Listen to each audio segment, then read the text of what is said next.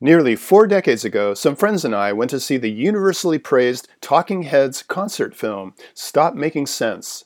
Barely 20 minutes into its 80-minute runtime, large swaths of the audience were dancing ecstatically in the aisles. It was one of the most memorable movie-going experiences I've ever had.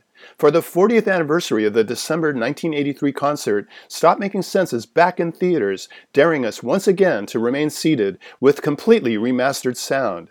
Stop Making Sense captures the Talking Heads at the pinnacle of their musicianship and stagecraft. The structure of the show, which was the brainchild of lead singer and songwriter David Byrne, features an opening playlist designed to introduce the founding members of the band one song at a time.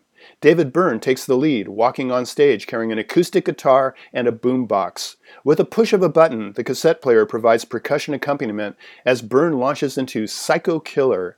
Next up is bassist Tina Weymouth, who joins Byrne for Heaven, one of the band's more melodic and haunting numbers, followed by Chris France attacking his drum set on the energetic Thank You for Sending Me an Angel.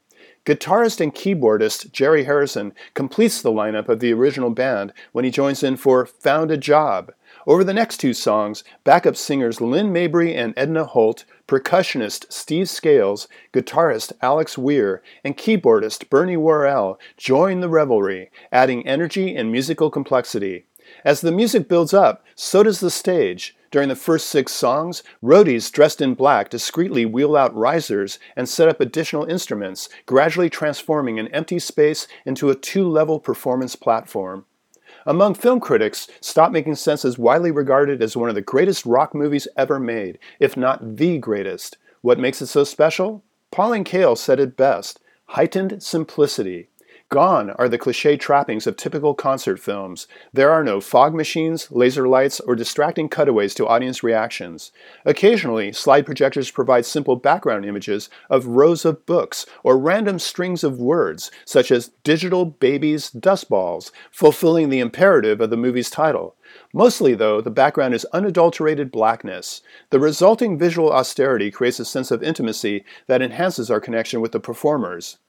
In hindsight, it's interesting to note who the Talking Heads chose to direct their movie, a rising talent by the name of Jonathan Demme, who later went on to win an Oscar for his landmark thriller, The Silence of the Lambs.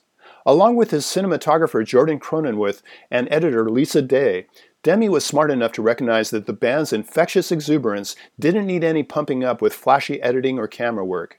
With the strangely charismatic David Byrne in the spotlight, who is equal parts singer and performance artist, there's always something uniquely entertaining to train his camera on, whether it's the way he undulates his body inside an oversized business suit, dances with a floor lamp, or collapses his ribcage and jerks his body around like a scarecrow suffering from seizures. The closing songs of the concert don't quite reach the rapturous highs that Burning Down the House and Life During Wartime achieved at the end of the first half hour, but that's a minor complaint. Stop Making Sense remains one of the most supremely satisfying concert movies ever made. For KSQD's Film Gang, this is Paul Koneski.